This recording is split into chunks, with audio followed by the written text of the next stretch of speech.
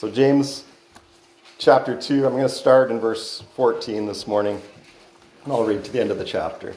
It says, "What doth it profit, my brethren, though a man say he hath faith, and have not works? Can faith save him?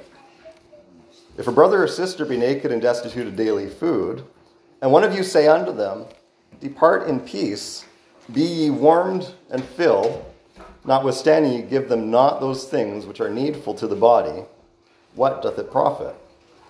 Even so faith, if it hath not works, is dead, being alone. Yea, a man may say, Thou hast faith, and I have works. Show me thy faith without thy works, and I will show thee my faith by my works. Thou believest that there is one God, thou doest well. The devils also believe and tremble. But wilt thou know, O vain man, that faith without works is dead? Was not Abraham our father justified by works when he had offered Isaac his son upon the altar? Seest thou how faith wrought with his works? And by works was faith made perfect? And the scripture was fulfilled, which saith, Abraham believed God, and it was imputed unto him for righteousness, and he was called the friend of God. Ye see then how that by works a man is justified, and not by faith only. Likewise also, was not Rahab the harlot justified by works, when she had received the messengers, and had sent them out another way? For as the body without the spirit is dead, so faith without works is dead also." And we need to pray for wisdom for this.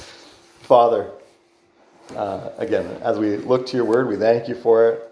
And Lord, help us to understand this passage and help us to glean what we can from it, how to apply it to our lives, Lord. Lord, I just pray, Lord, that your word would not only convict us, but to change us this morning. Help us to conform to it, we pray in Christ's name. Amen. So obviously I've been through this to some extent already and tried to put it into some context that we're not really talking about the salvation of our soul so much as what does it profit? Like what use is your salvation? What use is your faith if it doesn't change you? It does no good to anybody. The whole point, like our prayer this morning, is to let God use us to change the world, to reach the world. If it doesn't change us, if there's nothing happening in us because of our faith, nobody else is ever going to be saved through God using you. And the whole point is that God wants to use you. That memory verse, Ephesians 2:10, says, "We are his workmanship, created in Christ Jesus unto good works, which God hath before ordained that we should walk in them." We are supposed to, because we are saved, do something. We're supposed to change. Be different. Last week I talked about Titus chapter 2 that says he wants to create, he wants us to be a peculiar people. He wants us to be different from the world, living a different kind of life. And I want to look at this just a little bit this morning. Two different aspects of it. I want to get into what some of that looks like in our lives, of living our faith, letting our faith create works in our lives. But I want to look a little bit at the example. I'm not going to use the second one this morning. That would just take too much time to get into all of it. But the example with Abraham is important. And it talks, verse 21, says, "Was not Abraham our father justified by works when he had offered Isaac his son upon the altar?" go over to, if you would, Hebrews 11. And I want to look at how Hebrews 11 describes what happened. It's actually, now we could have gone back to the Old Testament and read through the story of when God told Abraham to offer Isaac, to bring him up to the mountain and do this sacrifice. But Hebrews 11 actually gives us more useful information besides just the story of what took place. It gives us actually God's perspective of what was going on and what God saw behind the scenes. So in Hebrews 11, verse 8 starts off with Abraham. It says, by faith Abraham, when he was called to go out into a place which he should after receive for an inheritance, obeyed. And he went out, not knowing whither he went. And so we looked at that ages ago now. This idea that God called Abraham, and Scripture in various places says Abraham believed God. Well, what did his belief cause him to do? To go and do the thing that God said. He believed God, and therefore he stepped out from his family and went to go find this place that God said he was going to give him. His faith caused action. That's not the example that was given in James, so we'll go down to that example, which starts in verse 17. It says, so this is Hebrews 11, verse 17. It says, by faith Abraham, when he was tried, offered up Isaac, and he that had received the promise offered up his only begotten son. That was Abraham. Interesting wording there, though. Of whom it was said that in Isaac shall thy seed be called. Accounting that God was able to raise him up even from the dead, from whence also he received him in a figure. Now, we'll stop there. It switches over to Isaac in the next verse. But it's interesting. Verse 19 tells us what God saw. He saw Abraham's faith in his action. When God asked him to offer up Isaac, well, Abraham still believed God in the promise that God had made, that his seed was going to be carried on through Isaac, that God was going to create a great nation through him.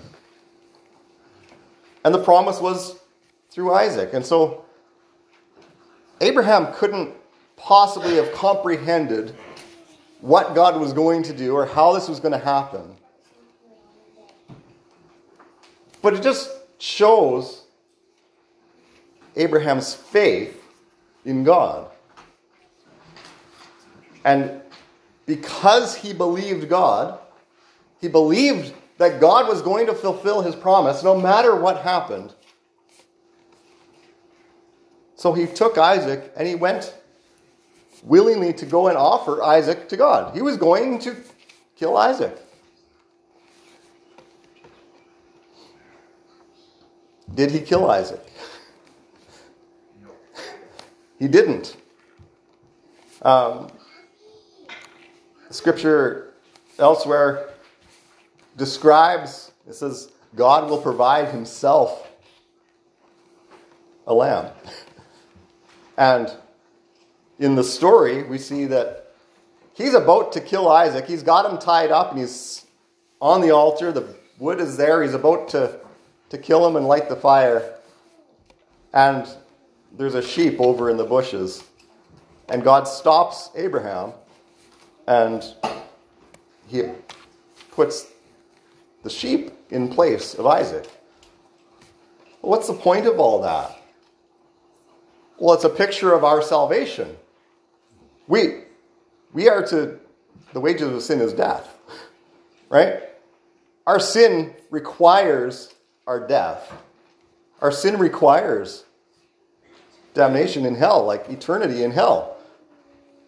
But God provided himself a lamb in the person of Jesus Christ. And he put him in our place. We were supposed to be the one on that altar.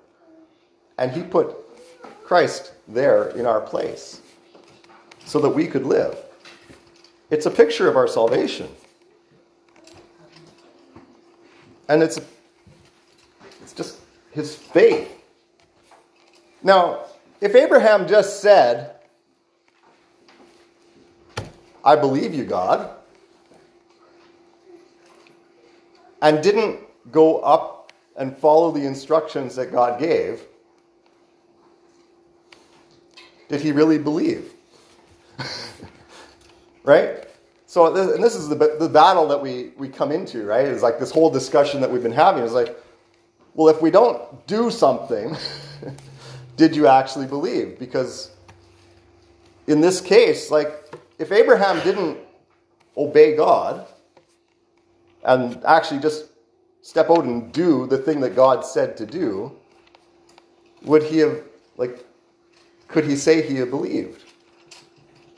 Well, his faith required that he did the thing. Our salvation is not a thing of doing. It wasn't, in this scenario, there was never a point where God said, in order for you to be saved, you must do this thing, right? It wasn't his salvation that was on the line for the obedience. It was the faith. It was, he believed God, and that was counted to him for righteousness. But him believing God results in his following through with the thing that God asked him to do. And this is really where we get into in James. Paul is so clear that it had nothing to do with what I didn't create or give me salvation. Abraham offering up Isaac isn't what saved him. It's his faith that saved him. And we go through Romans and Galatians and all these places we've been through. And it's so clear that it's not the obedience of doing things that has anything to do with our salvation. It's only our faith in what Christ did in our place. But that's when we get to James now. He's like, what does it profit? What good is your faith if it doesn't do anything? Now, I can give you numerous scenarios where a person may have come to faith and circumstances brought them down a road where we see no works. We see no change in their life. And I don't doubt their salvation. I might not see their salvation, but I don't doubt that that person exists in the world. But if you're sitting here, you don't have that excuse. You're being taught. You have the opportunity for that to effectually work and change you. And the reason James is writing this is because of the church that he's talking to had the opportunity. They had scriptures, they have a pastor, they have teaching, they have a fellowship together. There is no reason why their life hasn't changed and that their faith isn't creating some outward expression of that is evident to people to look at and say, something's different about that person. These people didn't have it. And that's the problem. When we look in the beginning of the chapter in James, it's kind of reveals part of the issue that's there. So chapter 2, I'll just start in the beginning here and read a little bit of it. It says, "My brethren, have not the faith of our Lord Jesus Christ, the Lord of glory, with respect of persons. For if there come unto your assembly a man with a gold ring in goodly apparel, and there come in also a poor man in vile raiment, and ye have respect to him that weareth the gay clothing, and say unto him, sit thou here in a good place, and say to the poor, stand thou there, or sit here under my footstool, are ye not then partial in yourselves, and are become judges of evil thoughts? Hearken, my beloved brethren, hath not God chosen the poor of this world rich in faith, and heirs of the kingdom, which he hath promised to them that love him? But ye have despised the poor. Do not rich men oppress you, and draw you before the judgment seats? Do they not blaspheme that worthy name by which ye are called? Read this. Here's the issue. Is this church? I don't know exactly. I didn't look into who he's talking to here. I don't know who this group of people is or where they are or what the circumstance around them is. But I can guess pretty close just by reading that we're in a community that's a business community. This is not Kekabeka Falls and O'Connor Township. We went to milk the cow last night, and I put on my coveralls and my jacket, and there's more holes than there is cover on my coveralls, and my jacket's about the same. I wouldn't walk to your door and knock on your door and invite you to church looking like that. You wouldn't want to come probably. Like, who is this guy? But among us, that's almost like nobody bats an eye hardly when you dress like that. And a person could walk in their raggedy barn clothes like that, and well, half of us do that sometimes. So we don't care, right? So this isn't our issue, but we need to understand, like, this is an issue for some people. I watched a very short portion of an interview. This guy's just interviewing some girl on the street, asking her about who or what her expectations are if she was to go on a date.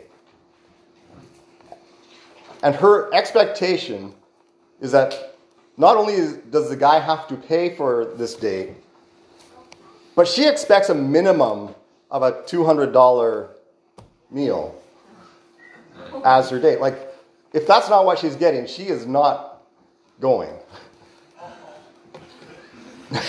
Like, well, she's not getting anybody here, I don't think. But when you start to think, like, they're not interviewing people from Kekabeka Falls, are they? They're in a city somewhere where the people have a little bit more money, have a little bit more status and stupidity. But it's like they care about what the appearances are. Her justification, I just had to hear it. Like, her justification was her makeup that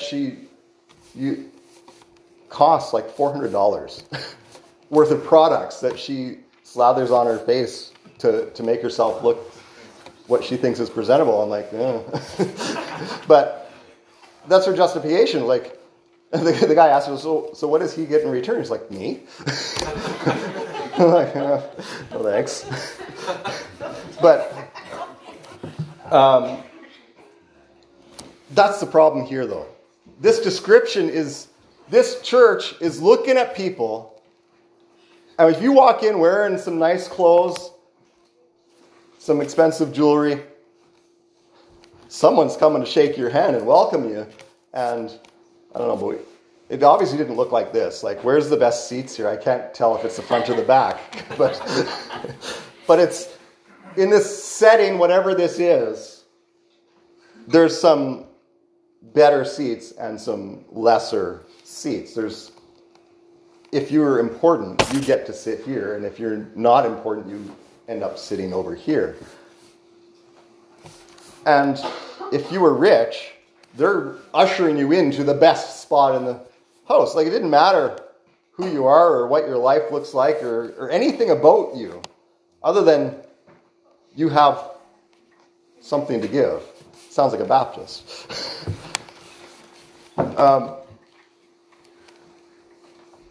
The people are, and the accusations, you're judging their hearts based on their presentation.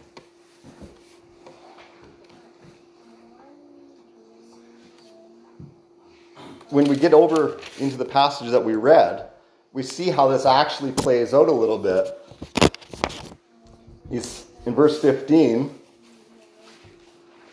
It says, if a brother or sister be naked and destitute of daily food, and one of you say unto them, depart in peace and be warmed and filled, notwithstanding you give them not those things which are needful to the body, what does it profit? It's like, we're so spiritual that we don't actually provide the physical needs of the people that are walking into our church. We're not even accepting that this poor person might have a better relationship with the Lord than what this rich person does. There's a real issue here. There's a real reason why James is writing what he's writing here, is because there is no outward proper expression of the faith that they claim to have. They're gathering together as a group, calling themselves Christians, calling themselves a church,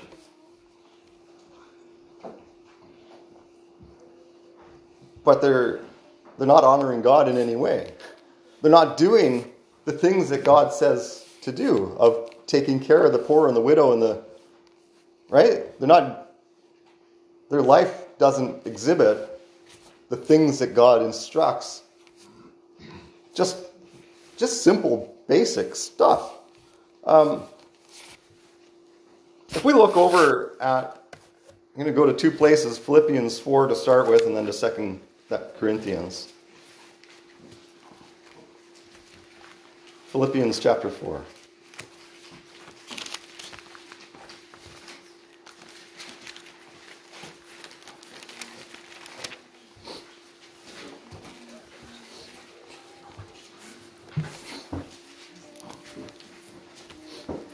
So Philippians 4, and I'll just read a few verses here, starting in verse 15. It says, now ye Philippians know also that in the beginning of the gospel, when I departed from Macedonia, no church communicated with me as concerning giving and receiving, but ye only. For even in Thessalonica, ye sent once and again unto my necessity. Not because I desire to give, but I desire fruit that may abound to your account. But I have all and abound, I am full, having received of Epaphroditus the things which were sent from you, an odor of a sweet smell, a sacrifice, acceptable, well-pleasing to God. But my God shall supply all your need according to his riches and glory by Christ Jesus. Now unto God and our Father be glory forever and ever. Amen. Now, we read this, and I want you to just catch what took place. Paul ministered to these people in Macedonia, and when he left on his missionary journey to go reach more people, this group of people took up an offering, and on more than one occasion sent a messenger to deliver this gift to Paul, to take care of his needs.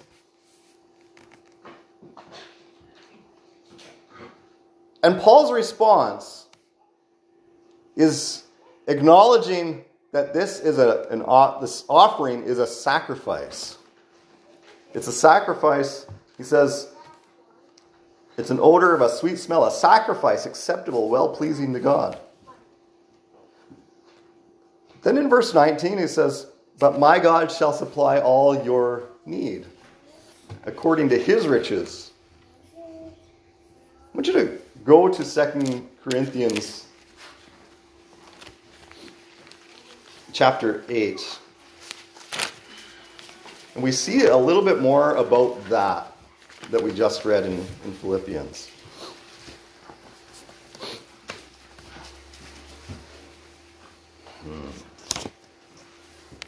So 2 Corinthians chapter 8, we're going to start at the beginning of the chapter.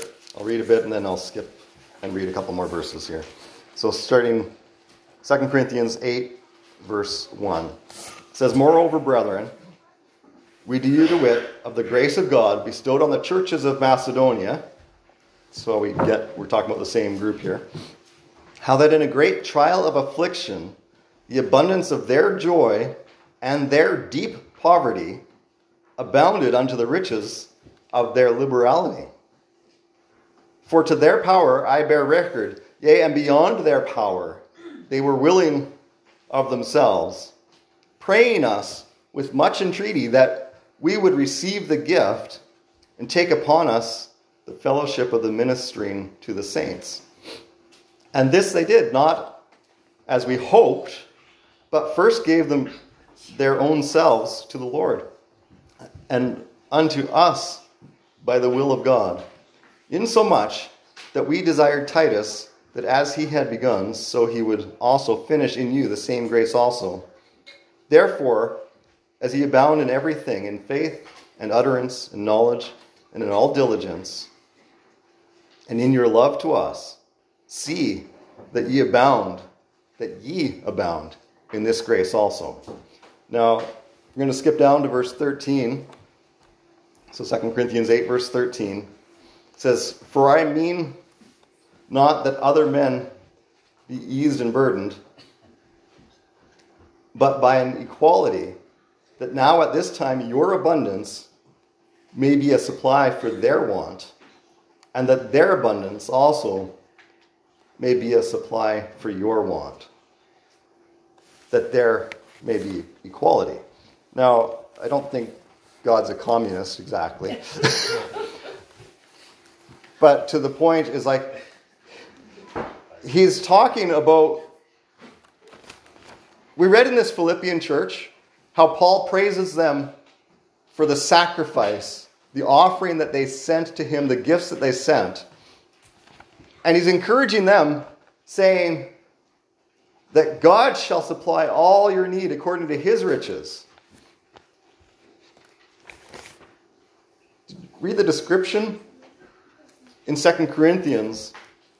It says, how that in a great trial of affliction, the abundance of their joy and their deep poverty abounded unto the riches of their liberality. Their deep poverty. These people didn't have any excess to give. They were already in poverty. And verse 5 says, and this they did, not as we hoped, but first gave their own selves to the Lord and unto us by the will of God, insomuch. Now, they're giving. I'm not asking for money. I'm just saying that Paul's praising these people, their faith, and he says they gave themselves to the Lord first. Not their money. They gave themselves to the Lord. It's like, this isn't the description you see in James, right? James is berating these people because you have this show of religious whatever, but you're not living it. You're not doing anything of any value, and you're lifting up the rich people and you're putting down the poor people. You're not doing anything good for anybody. There's no action from your faith. And then he describes in Philippians 4, it's like, you guys are doing a great thing. And God is going to provide for you because of what you're doing. That doesn't necessarily tell us that they were poor and that they gave beyond measure. But when we see his description to the Corinthian church, we see that, yeah, these people were poor. And they gave what they didn't have to give. They were going to suffer for the sake of providing for the other brethren. They didn't care what it cost them. That's the faith. That's the outpouring of our faith that James is talking about, that he wants to see, that God wants to see in his people. He wants us, as Ephesians 2:10 says, for we are his workmanship created in Christ Jesus unto good works. He wants us to live a life that's willing to sacrifice whatever it takes to demonstrate God's love for people. And in particular, among the brethren. We see that in various places. I'm going to look at Luke 9.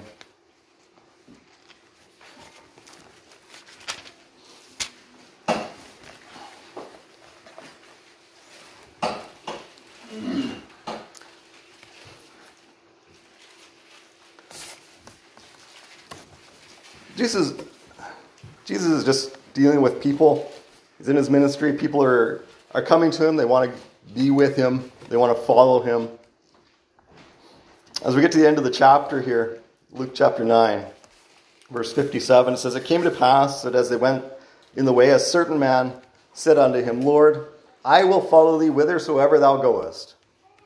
And Jesus said unto him, Foxes have holes, birds of the air have nests, but the Son of Man hath not where to lay his head." Nice answer. Verse 59, he continues, and he said unto another, Follow me. And he said, Lord, suffer me first to go and bury my father. And Jesus said unto him, Let the dead bury their dead, but go thou and preach the kingdom of God. And another also said, Lord, I will follow thee, but let me first go bid them farewell, which are at home at my house. And Jesus said unto him, No man having put his hand to the plow and looking back is fit for the kingdom of God. Now, what does this have to do with anything? Jesus is telling people, your faith, if you're going to live it, is going to cost you. If you're going to actually follow me, some things in your life are not going to look the same as they used to. There is going to be a change.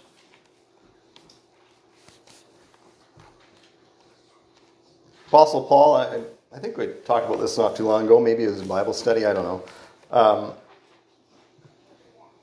He's talking about the racing, and he says, I press on toward the mark, the prize of the high calling of God. But in that description, he says, not looking back, but pressing forward. And Jesus, in verse 62, he says, No man having put his hand to the plow and looking back is fit for the kingdom of God. Now,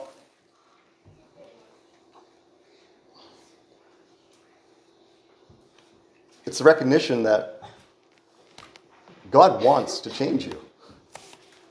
God wants you to be a new person, a peculiar people. And if you're going to do that, if you're going to be a disciple of Christ, if you're going to be of any value in the kingdom of God, he says, no man putting his hand to the plow and looking back is fit for the kingdom. Some of you were farmers. I was planting potatoes a couple of years ago, and the farmer's daughter came up to me, looks down the row of potatoes, That's not a very straight row. Like, yeah, I know, but doing my best here.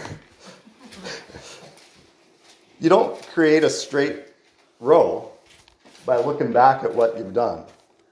You create the straight row by looking ahead and picking a spot, and you drive that tractor from where you are to that spot. No farmer, no self-respecting farmer wants a field full of crooked rows. They want a straight row. They want this thing to look right. And that's what Jesus is pointing to. And I bet you this is probably much harder when you're behind a horse or a pair of oxen, right? And your hand is actually on the plow itself. Can you imagine looking behind you there and being able to control where this thing's going? Like, there's no way. It's bad enough with the tractor. You keep your hand on the wheel and you got to aim it to that spot. You got to keep it going. And if you're looking back the whole time, you're making a mess of the field. If you're looking back at what you used to be, you'll never become what God wants you to be. You have to let God change you. And you can only do that by looking forward, looking at what He wants you to be. And that's a changed person. One last passage, 1 John chapter 3.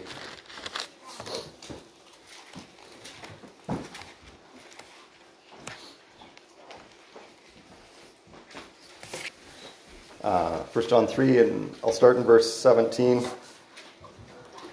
It says, "But whoso hath this world's good, and seeth his brother have need, and shutteth up his bowels of compassion from him, how dwelleth the love of God in him? My little children, let us not love in word, neither in tongue, but in deed and in truth.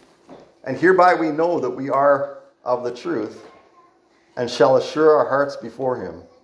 For if our heart condemn us, God is greater than our heart, and knoweth all things. Beloved, if our heart condemn us not, then we have confidence toward God. And whatsoever we ask, we receive of Him, because we keep His commandments, and do those things that are pleasing in His sight. And this is His commandment, that we should believe on the name of His Son, Jesus Christ, and love one another as He gave us commandment.